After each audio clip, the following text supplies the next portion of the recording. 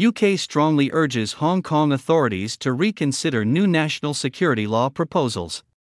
British Foreign Secretary Lord Cameron has strongly urged the authorities in Hong Kong to reconsider its proposal to pass its own national security law.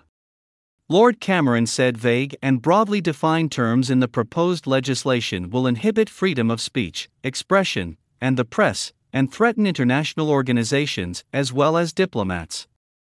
Article 23, outlined in Hong Kong's Basic Law enacted after its handover from British rule in 1997, mandated that Hong Kong write its own national security code. An attempt to do so in 2003 led to massive protests, leading the government to shelve the proposal.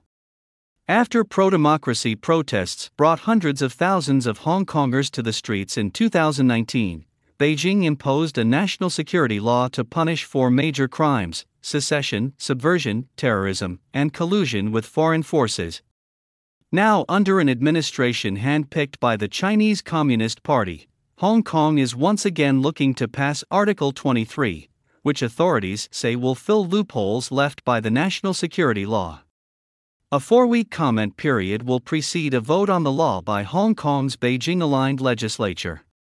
The new national security law will cover 5 offenses: treason, insurrection, theft of state secrets and espionage, destructive activities endangering national security, and external interference. The newly added ordinance on external interference will prohibit any person from cooperating with foreign powers to interfere with Hong Kong's elections, legislature, and judiciary. In a statement published on Wednesday, Lord Cameron said the UK, as a signatory of the Sino-British Joint Declaration, recognizes Hong Kong's obligation to introduce legislation on national security, but the proposals published by the authorities do not meet the requirement in the declaration for it to align with international standards and uphold rights and freedoms. They will have a negative impact on the people of Hong Kong in the exercise of their rights and freedoms, Lord Cameron said. In a non-exhaustive list of concerns, the Foreign Secretary said, the toughening of penalties for speech crimes and the use of the broadly defined term state secrets will inhibit freedom of speech, of expression, and of the press. Works of international organizations in Hong Kong risk being labeled as foreign interference, he said, adding that vague references to external forces and the new offense of external interference threaten the legitimate and lawful diplomatic and consular activity. The proposals also lack any reference to independent oversight, mechanisms to safeguard against arbitrary action by the executive on national security grounds, and clarity on the procedures that will govern detention without charge, the statement says.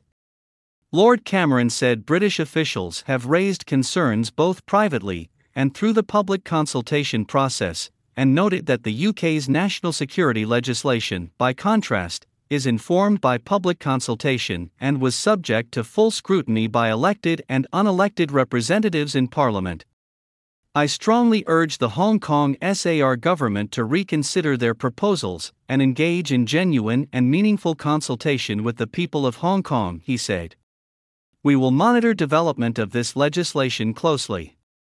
The UK previously condemned the Beijing-imposed national security law and called on Hong Kong authorities to repeal it, including its extraterritorial reach, in breach of the legally binding Sino-British Joint Declaration.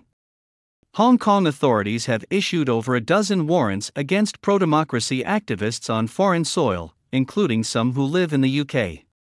Each warrant came with a bounty of $1 million Hong Kong dollars against them.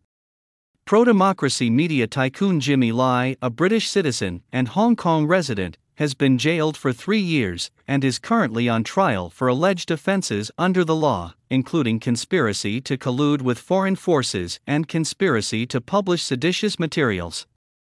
International human rights campaigners have been named as Mr. Lai's co-conspirators, including the UK's Luke de Pulford, Executive Director of the Inter-Parliamentary Alliance on China, and Benedict Rogers, CEO and co-founder of Hong Kong Watch. Most recently, a compliment from former U.S. President Donald Trump that Mr. Lai is a brave man has also been used as evidence. Julia Yett and Cindy Lee contributed to this report.